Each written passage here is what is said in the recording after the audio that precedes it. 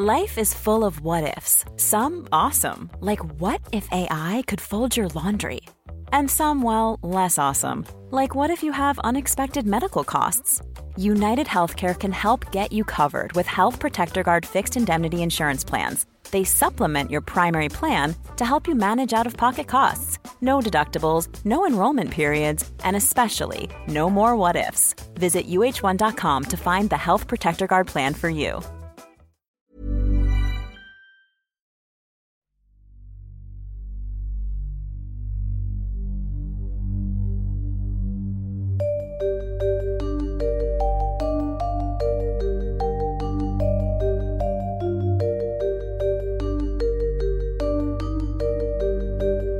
This is Intercepted.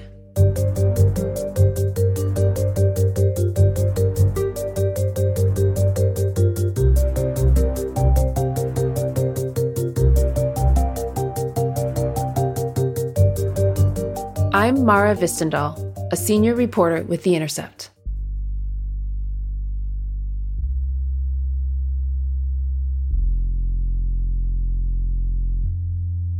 I spent 8 years as a foreign correspondent in China, covering science and technology. While there, I began to report on the growth of the tech-driven Chinese surveillance state.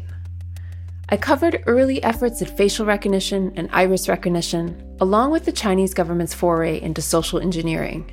I left China in 2015. In more recent years, things have taken an even darker turn in the country as artificial intelligence has improved the efficiency of surveillance.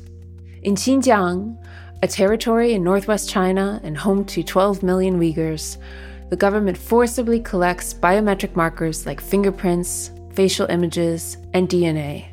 Previously, to monitor Uyghurs in the region, police would pore over hours of video footage and audio recordings. Now, reporters Josh Chin and Lisa Lin write, quote, "The new systems used artificial intelligence to eliminate human inefficiencies. They could suck in feeds from hundreds of cameras and microphones simultaneously and sift through them to identify targets in a matter of minutes, sometimes even seconds." The United Nations High Commissioner for Human Rights recently said that the Chinese government's actions amounted to, quote, "serious human rights violations against the Uyghur people." Since the start of the pandemic, the state has also used technology to control the movements of people throughout China to an extreme degree, and sometimes for reasons that are more political than public health driven. Josh and Lisa have a new book detailing the reaches of the Chinese government's efforts to monitor its population. It's called Surveillance State: Inside China's Quest to Launch a New Era of Social Control. They're both journalists for the Wall Street Journal. We talked about techno-dystopia in the pandemic era, what happens when there are no checks on algorithms, and how Western companies helped the Chinese government build the surveillance state from day one. I began our conversation by asking Josh about the story of Tahir Hammoud, a Uyghur poet and filmmaker who has first-hand experience of surveillance. Josh told me about Tahir and how his story illustrates the Chinese government's efforts. Yeah, so Tahir he's Uyghur, which is a Turkic Muslim minority group that comes from the far northwestern region of Xinjiang in China. And he's a filmmaker. He's considered by some to be one of the greatest living Uyghur poets.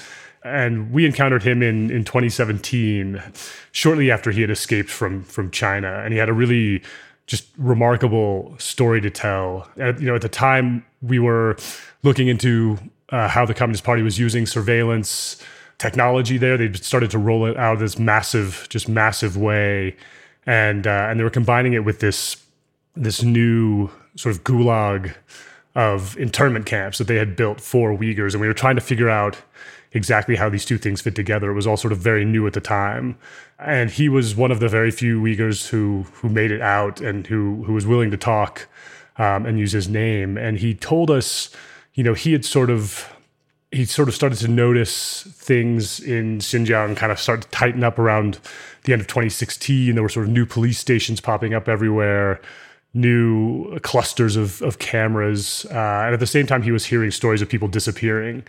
And he, one day he and his wife were called into the basement of a police station in Urumqi, which is the capital of Xinjiang. And they were put through this just kind of dystopian biometric health checkup, basically, where they had their blood taken, they had their fingerprints taken, their voices recorded. They were asked to read newspaper articles so their voices could be recorded. And then they had three-dimensional face prints made, right? And at the time they didn't really understand what was going on. But then over time, they realized that all of this was data that was sort of feeding into this surveillance system. It was making it much easier for police to track them and other Uyghurs. It wasn't just a health checkup. And no, it was not just a health checkup. And in fact, there were, later on, these, health checkups and sort of biometric collection efforts were aimed at almost all of the sort of 12 million or so Uyghurs who lived in Xinjiang. And what they figured out was that all of this data was being fed into a centralized platform that was being used to track and categorize Uyghurs according to the future threat they might pose to Communist Party rule in Xinjiang. And then, people who were deemed to be, quote unquote, unsafe. There were sort of three levels of rating: safe, average, and unsafe. If you were a Uyghur and you were determined by this platform to be unsafe, you were sent to an internment camp and subject to political rehabilitation. So once this all kind of dawned on Tahir, he sort of embarked on this odyssey to get his family out, which was difficult because the Chinese government had confiscated the passports of all Uyghurs at that point, and so they had to figure out a way to get the family's passports back and then persuade authorities to let them out, which they eventually did somehow, and then were able to tell the story about what was happening there. You described just extreme levels of surveillance, in Xinjiang, but to some extent in other parts of China as well. Could you get into what the Chinese government and the CCPs give as a justification for needing such extreme levels of surveillance? I mean, why do they say they need it, and what appeals to them about the technology? Because it's a lot of work to set all of this up and go and take everyone's fingerprints. Right. So in Xinjiang, the justification is counterterrorism. In Xinjiang, the Communist Party, Chinese leaders going back centuries have had a difficult time trying to control this region. It's strategically located, it's resource rich, but it's also got a sort of very diverse population of sometimes like nomadic people who very few of whom have anything culturally in common with Chinese people, and they've always sort of chafed at Chinese rule. And recently, in the last few years, especially in 2013, 2014, there were violent attacks carried out by Uyghurs against Chinese people, including outside of Xinjiang, that really got Beijing's attention. And so Beijing's justification in Xinjiang is counterterrorism. If you look at the Communist Party documents, leaked documents that the New York Times and others, including The Intercepted, have published, what the real purpose seems to be is a sort of social engineering effort, right? The idea is that they want to take this group of people who resist party rule and sort of remold them into good Chinese citizens by using data to sort of predict or to identify the people who need remolding. And that's the ultimate goal. And it's actually it's a goal that is sort of spread to the rest of China, or that sort of applies also to the rest of China, but in different ways. They also, the Communist Party wants to use surveillance technology, sort of behavioral data analysis, to predict all kinds of problems and threats and challenges to its rule around the country, including in Han Chinese areas, and sort of try to head those off. And it also wants to use, surveillance technology to kind of, in the same way that Google and Facebook use behavioral data to predict what videos you want or what ads you might respond to, the Communist Party also wants to use those technologies to sort of predict, to make people's lives more predictable, to make society just sort of generally more stable and easier to control. You had mentioned terrorism being used as a justification for surveillance tech in China. And in the book, you trace the history of the global surveillance industry to the War on Terror and to the Patriot Act, which was passed after 9/11. Could you talk a bit about that history? It's difficult to overstate the impact that 9/11 and the Patriot Act and the War on Terror had on digital surveillance in China, or the world, it essentially created the global market for digital surveillance, right? Before that, there was, obviously there were surveillance companies, but they were kind of dabbling here and there. Digital was a new thing. Most surveillance and espionage and that sort of thing was analog. But the war on terror and the huge amounts of money that went into it spawned companies, not just in the U.S., but everywhere: Canada, Israel, Germany, all over the world, to feed the U.S. military's need for intelligence on the ground in places like Iraq and Afghanistan. And so that set the market. And it also fed a lot of the technological development and the techniques. I mean, obviously we had PRISM, that sort of mass data collection and analysis. Those sorts of programs really did pave the way for China in its own surveillance state. You mentioned PRISM, and that's a program that was exposed by Edward Snowden when he fled the U.S. with a trove of NSA documents and surfaced in Hong Kong. And those documents show close collaboration between U.S. intelligence agencies and Silicon Valley. And in the book, you describe how the effect of the Snowden documents on Chinese government policy was fairly tremendous, right? That it spurred the growth of a homegrown surveillance industry. And can you explain exactly how that happened and what the connection between Snowden and the surveillance state in China today is? One of the more striking revelations to come out of him in Hong Kong outside of the U.S. was about China, where he had revealed that U.S. intelligence agencies had gained access to a lot of China's core networks, and had sort of tremendous access to data in China. And the effect of this was, this was really shocking, I think, to the Chinese government. Just not that the U.S. would try to spy on it, but that it would get so deep into Chinese networks and compromise it so badly. And I think it was just a real wake-up call to the Chinese government about the power and the vulnerability of digital technology, right? And so they set about very quickly trying to rid their networks of American tech. They just started describing companies like Cisco and Microsoft and a few others as America's guardian warriors, and so they tried to basically rip them out of Chinese digital infrastructure. And at the same time, they sort of took on this lesson that digital data collection was going to be one of the fields in which China would compete against the U.S. or which governments needed to sort of grasp in order to maintain power and control in the 21st century. Lisa, I know you're primarily a business reporter. Do you want to add to that in terms of what happened next with the industry? You began to see in the post-Snowden years a big shift away in local governments trying to procure foreign technology. Like, these were often very unsaid rules, but if you talked to people within China, you would notice that when government contracts came out, they typically would favor local companies. And you started to see an array of subsidies as well, just subsidizing core technology makers. And in particular, I think you're seeing in the more recent years, chip makers getting subsidized, and local governments just giving rewards for their agencies or ministries to be moving to Chinese technology. So you definitely have observed in the last few years the space for Western technology companies in hardware and the software front shrinking, except for the area of chips, in which China still has a way to go before it catches up with the West. Right.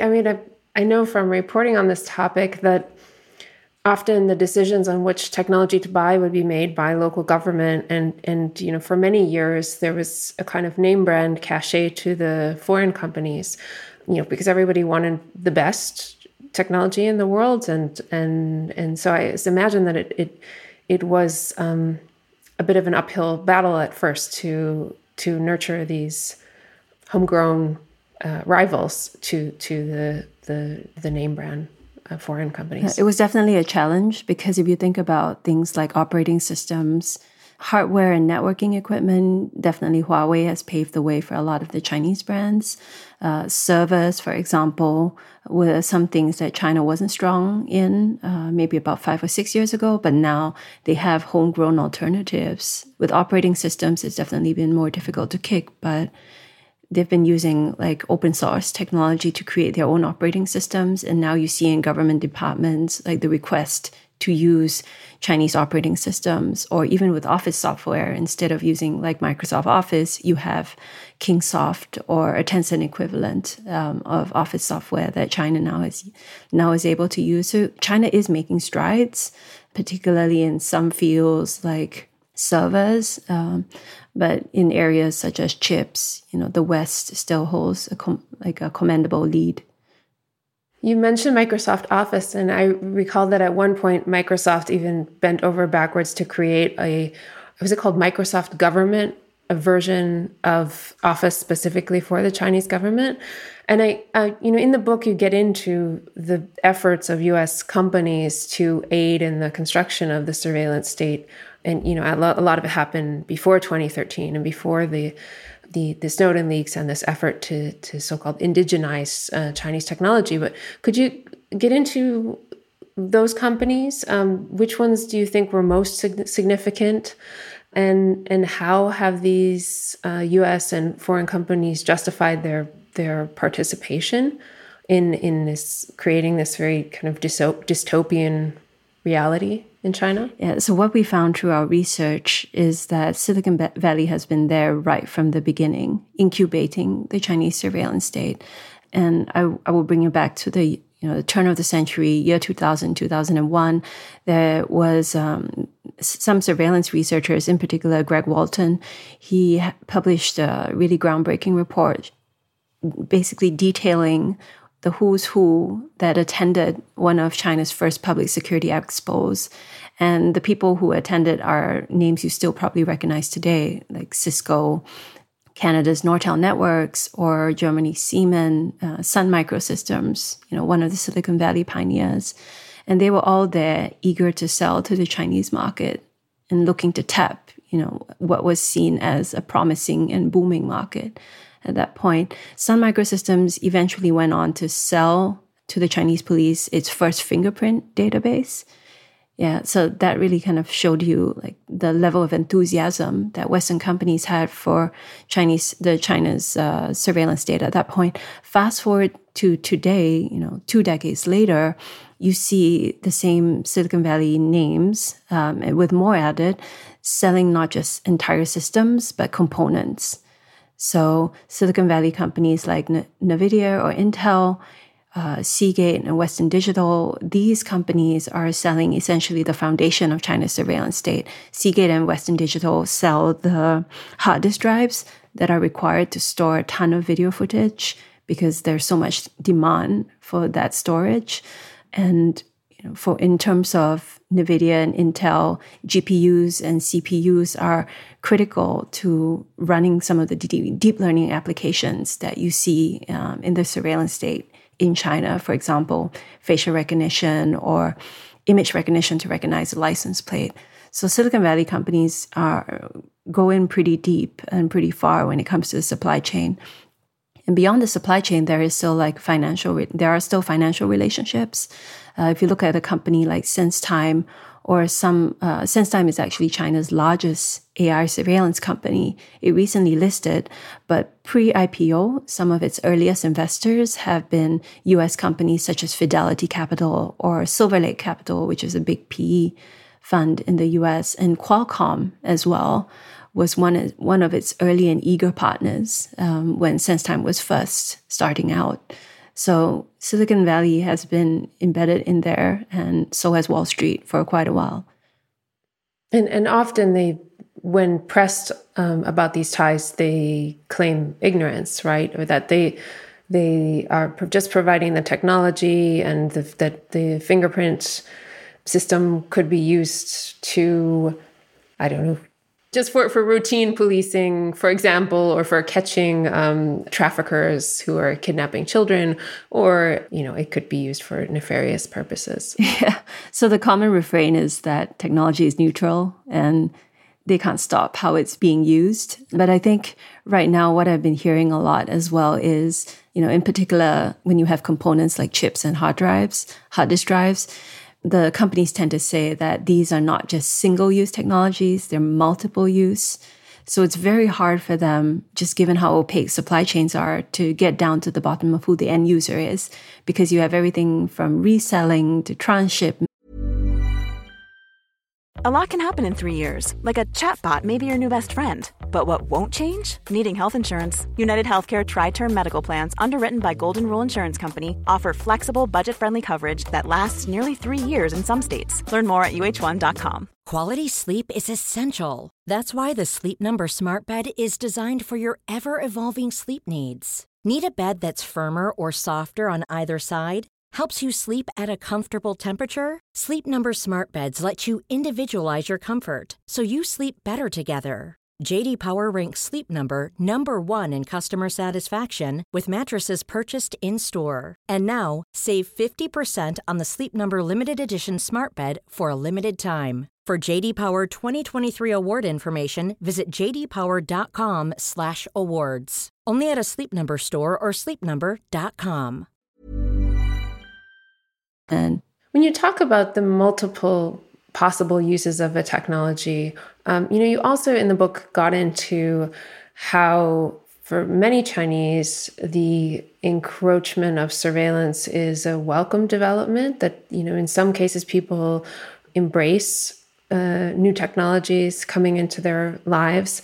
And it's one of the things I appreciated about the book, that it was very nuanced and looked also at public buy-in for the creep of surveillance. Could you talk about that and what you found when you went around and talked to people about this issue? When Josh and I started the book, we had assumed that state surveillance was mostly a nefarious thing in China. But as we dug in more deeply, we realized the same surveillance systems that were being used in Xinjiang were actually, there's a flip side of the coin. These systems were used in other wealthy cities, mainly dominated by Han Chinese, in the terms of smart cities. So, for example, I think the Chinese tend to pull out safe cities as a common term to describe the smart cities they have in China, because for them, the bedrock of a smart city is public safety. So in Xinjiang, the surveillance cameras and facial recognition are used to, for example, identify an individual Uyghur if he's going to the mosque too frequently, or if he had become a person of interest, it was easy for the police to track him down. That facial recognition and surveillance system in other parts of China would be used instead to identify fugitives on the run, people who had committed crimes, and the police had some sort of a picture or a profile of the person but couldn't track this person down. And it wasn't just fugitives, it was other segments of the population that the Chinese police felt were a danger or a public menace to society. And beyond the safe city use, you also saw image recognition and cameras installed on various sidewalks. And they were used by various traffic police in China to identify road accidents on the street, for example, so that the first responders and the traffic police could be sent there very quickly.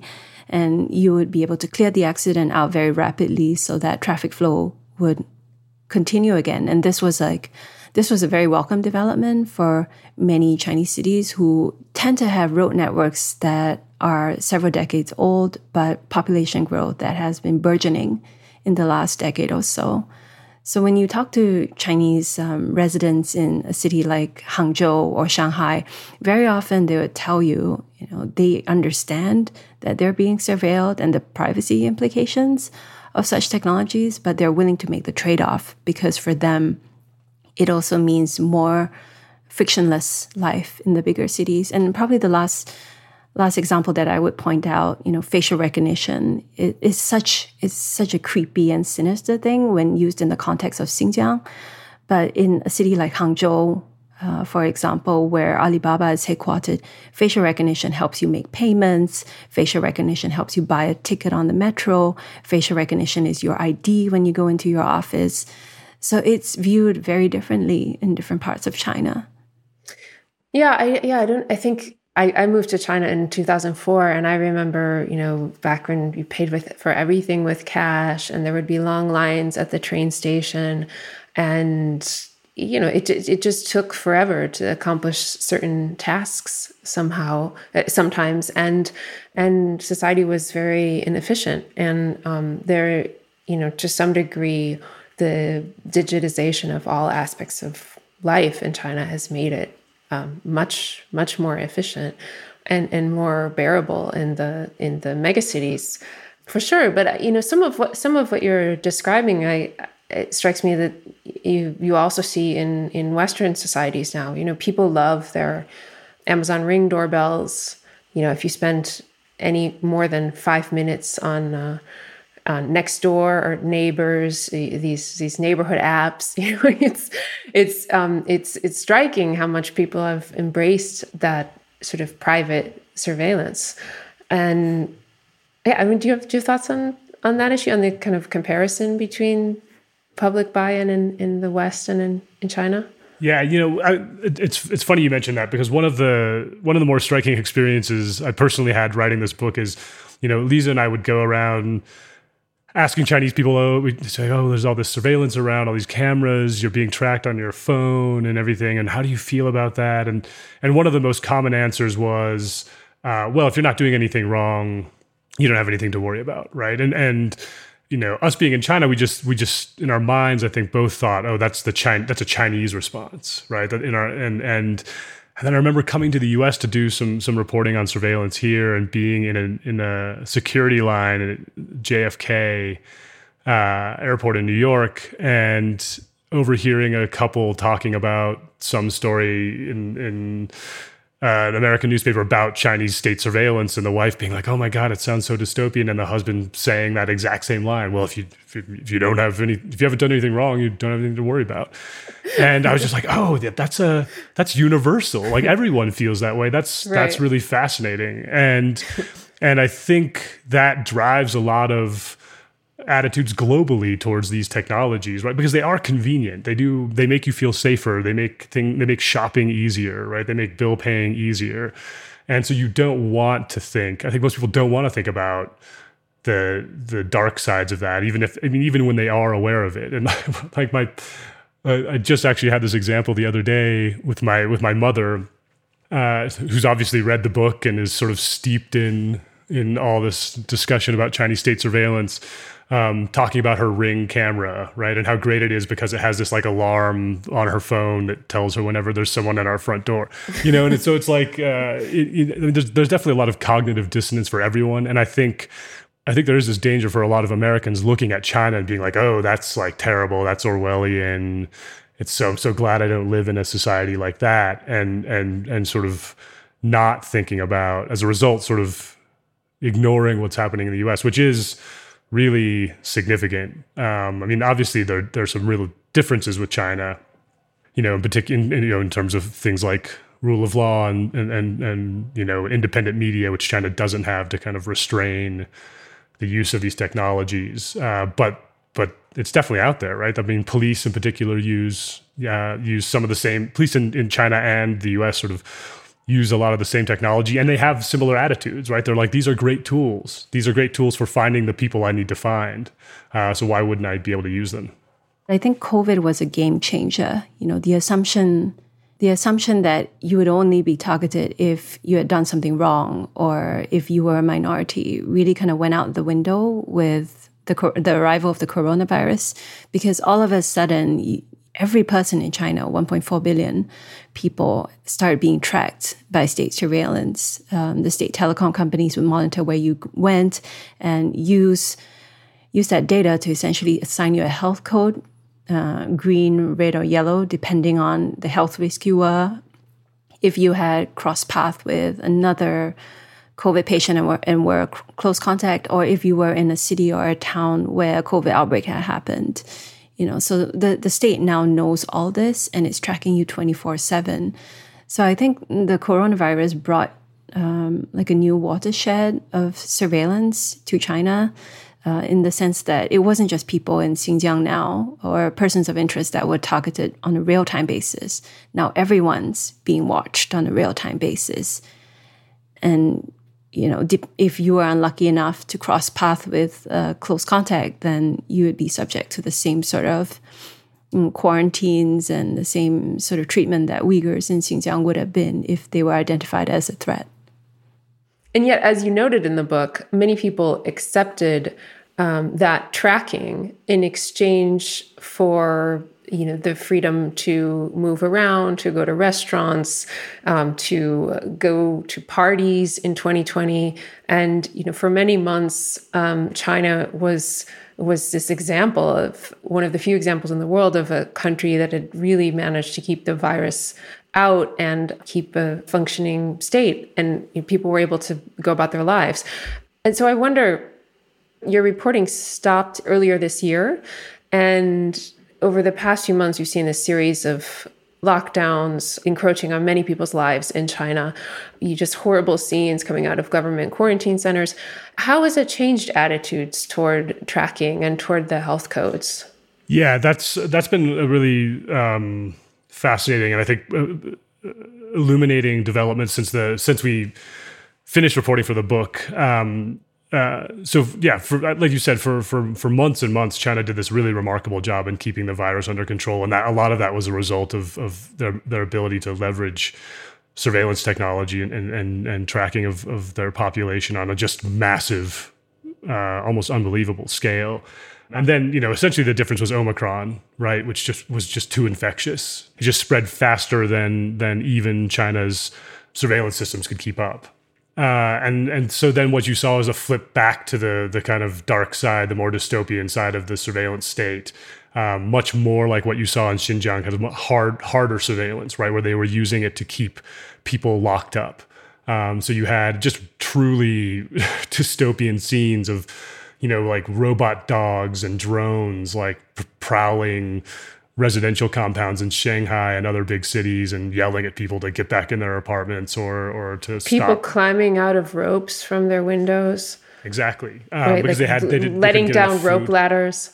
Yeah.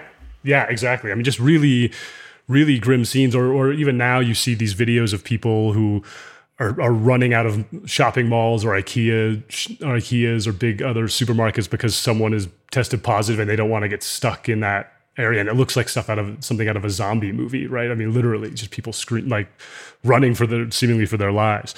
And so it has produced a backlash. And I think you do now, like a backlash on a major scale. In the past, you did have sort of smaller instances of pushback, little pockets of pushback. But now it's much bigger. Earlier this year in the city of Zhengzhou, there was an instance where local security forces were trying to prevent some bank customers from going to protest over their deposits, which had been frozen as part of a fraud investigation. And in order to prevent the protest, they exploited this health code system that everyone has to abide by. The smartphone app that Lisa was talking about that tracks your COVID exposure. The police used that system to turn all of the protesters' codes red, right, as they arrived in the city, and that gave them the justification to ship all the protesters off to a quarantine hotel and hold them there until they went home. And so, that actually that produced that went viral, and it was a massive just public outrage over it, and they actually had to fire the top security official in that town, which is unusual. I mean, you definitely had backlash against company, like corporate abuses of data and of surveillance, but rarely government use. And so I think you can see the pushback, and we'll have to it'll be interesting to see where it goes. So I wanted to discuss the issue of error in AI because, I would say I've heard privacy advocates say that a functioning civil society is important not just to control surveillance creep and, find out what the police are buying in the United States, for example, but also to point out when an AI gets something wrong. In the U.S., technologists have exposed bias in AI against women, against people of color, and they've also called BS when tech executives make some very outlandish claims. And in the book, you talked to an executive at a Chinese drone company who was marketing drones for running fever checks on people, and I was struck by this thing he told you, which he was talking about the fact that the tech was emergent and didn't exactly work yet. And he said, "You'll never succeed if you don't try."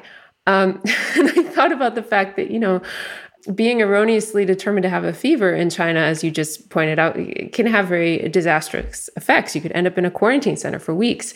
And so I wonder, what are the long-term effects of having a largely unchecked AI field in China? So I remember talking to that drone executive, and what he answered basically encapsulates the whole mood of the Chinese internet industry at that point. It was all about iterating quickly, and you didn't have to have the perfect product, but you would just push it out anyway, which really works on the consumer front, right? If you have various iterations of an app, a mapping app, for example, or an e-commerce app, it doesn't matter that there are bugs in there.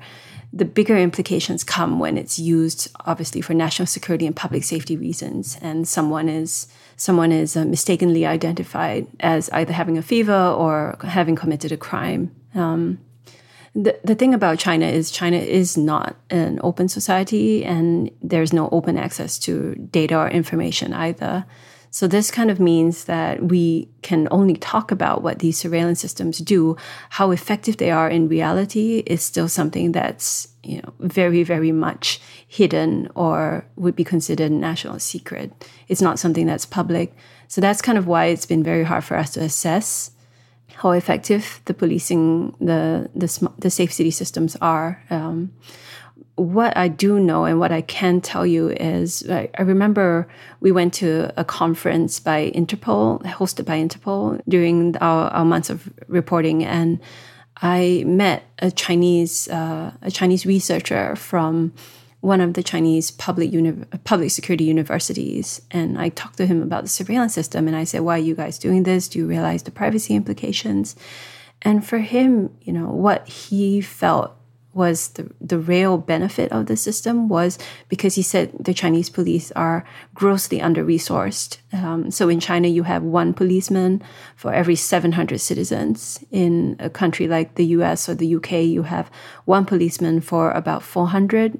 That's the number in the US. And for the UK ratio, it's like 1 to 440 citizens. So the Chinese police see themselves as grossly under-resourced. And to make up for that lack of resourcing, they're turning to digital technologies like AI and surveillance cameras, for example. So they view it as something that will increase their efficiency and effectiveness without actually realizing the repercussions of what it can bring about. We talked about Western companies making technologies or components for surveillance tech in China. And in the book, you also get into Chinese companies exporting technologies around the world to the global south, to elsewhere, to the Central Asia, Eastern Europe. Could you talk about what's going on there? Could you go into the example of Uganda and what's happening there? So Chinese companies, in particular Huawei, have been selling safe city systems, these sort of state surveillance starter kits around the world, particularly in Africa. And one place where we found this happening was Uganda, which is a sub-Saharan country that actually is a recipient of major U.S. aid and has had a fairly close relationship with the U.S. for many years. And what we discovered there was the leader, Yoweri Museveni. He's a strong man. He's been in power for decades. He was facing this new threat from the political opposition. There was a new political figure, a former pop star named Bobi Wine, who had a tremendous amount of appeal to younger people and poorer people who were sort of left out in Uganda. and was really, really pushing Museveni. And so in response, Museveni turned to his security chief and he said, "Give me tools. I need tools to sort of get this under control." And one of the people that the security chief reached out to was the Chinese ambassador in Kampala, in the capital of Uganda, who then made a connection with Huawei, which has a really extensive business in Uganda. And they put together a package offering a Chinese surveillance system. As part of the sales pitch, they flew Ugandan police out to China, to Huawei's headquarters, but also to the Ministry of Public Security's headquarters next to Tiananmen Square, where they got a demonstration on how these systems can be used. And then shortly after that, they came back and they signed a deal. I think it was $127 million to build a kind of Chinese-style surveillance system in Kampala, which Museveni promptly put to use, tracking the opposition. And one of the interesting things when you look at this is, it's very difficult for other countries to replicate what China does, right? I mean, China has this huge bureaucracy. It's very relatively competent. They obviously have lots of money and expertise so that they can roll these systems out and run them relatively well. Very few other countries have that, and especially in places like Uganda with fewer resources, they don't. Something as simple as an ID database, right? Which, in China, they have a centralized database where all 1.4 billion people, you can check their face and their name and everything like that. Uganda doesn't really have systems that are that complete. That said, Museveni did manage to use his Huawei systems to track down and arrest huge numbers of opposition supporters. And in the last election, he did emerge victorious, despite a lot of people thinking that Bobi Wine should have won. You've outlined very extensively the problem with the explosion of surveillance tech in China and around the world. And in terms of what can be done about it, I mean, one, there's the issue of gaps in export controls, which don't think we should bore everyone by getting into export controls, but that's one thing that needs to be changed, which you address. Yeah. But you also talk about countering China's model of surveillance by offering quote unquote democratic alternatives. What would that actually look like when it comes to surveillance technologies? Like, is there such a thing as a democratic alternative to a package of surveillance technologies that can be used by the Ugandan government easily, quickly to suppress opposition? So I think there are things that you could do both at the national and the global level.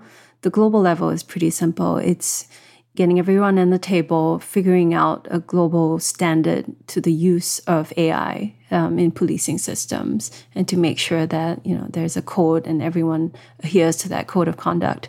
On a national level, you're definitely already seeing examples, although most of these examples are not in the US. For example, the EU has been quite forward with dealing with the risk of such new technology. So the EU has a draft AI law in the works, and as part of this AI law, they have essentially banned real-time sort of AI use in law enforcement. So that's already putting their foot down on the technology, and that's one example that I can point to. The other example I would point to is the UK, and I often get this question when we were researching the book, or even in interviews now. People ask me how different is Beijing from London, for example, because London has a lot of cameras as well. Well, firstly, the cameras in London were installed many, many years ago, and are running on older technology versus the ones in China. But I think the second difference with the UK and China is the UK actually has an independent biometrics commissioner. It used to be called the Surveillance Camera Commissioner. It's an independent oversight body that regulates and has, provides the check and balance to make sure that if police departments have procured these technologies, they're utilizing it in a way that's only proportional to its use and only when it's really needed. It's not perfect, but it does limit the potential for abuse. The UK also already has a code of conduct for surveillance camera use, which law enforcement agencies and companies can follow. So I think these are two examples that I can probably point to as promising developments in the space. Yeah, and I mean, the only thing I would add to that, I mean, I think in the issue, particularly in the United States, is that we haven't really been having a serious conversation about these technologies, other than like state surveillance is bad, right? Which is a very kind of like default American view of things, which is totally understandable and which I probably share at a kind of elemental level. But the problem with that is that just by sort of brushing it all off as it's all terrible and Orwellian, we don't really wrestle with the uses of these technologies, right? The fact that they can be useful in certain circumstances.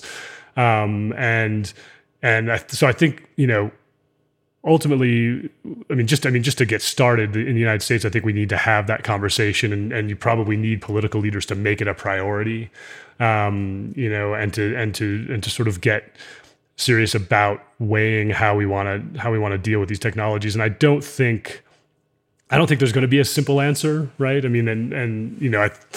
Simple answers are sort of what authoritarian governments offer, right? It's just like, leave it to us. We'll figure it out. This is the only thing you need to worry about.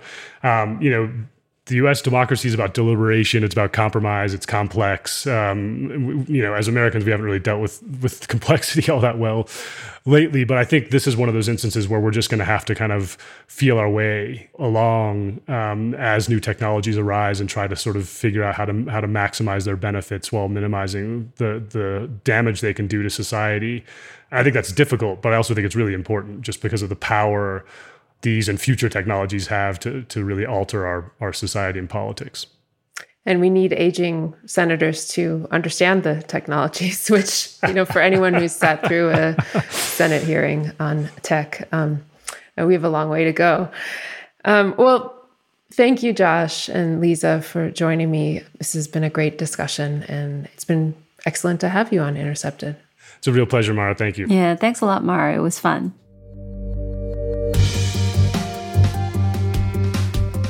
And that's it for this episode of Intercepted. Follow us on Twitter @Intercepted. Intercepted is a production of First Look Media and The Intercept. Jose Olivares is lead producer. Supervising producer is Laura Flynn. Roger Hodge is editor-in-chief of The Intercept. And Rick Kwan mixed our show.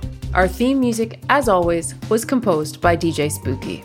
If you'd like to support our work, go to theintercept.com/join. Your donation, no matter what the amount, makes a real difference. If you haven't already, please subscribe to Intercepted. And definitely do leave us a rating or review. It helps people find us. If you enjoy this podcast, be sure to also check out Deconstructed, as well as Murderville, which is now in its second season. If you want to give us feedback, email us at podcasts@theintercept.com. Thanks so much. Until next time, I'm Mara Vistendahl.